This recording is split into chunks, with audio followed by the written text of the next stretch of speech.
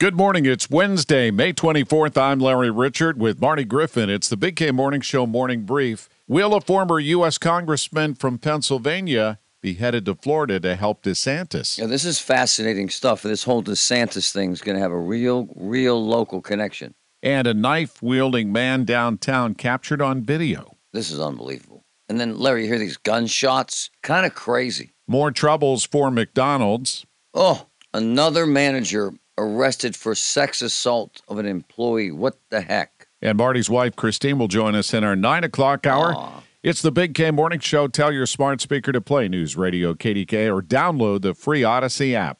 All-star closer Kenley Jansen, we have a question. What's the best podcast of all time?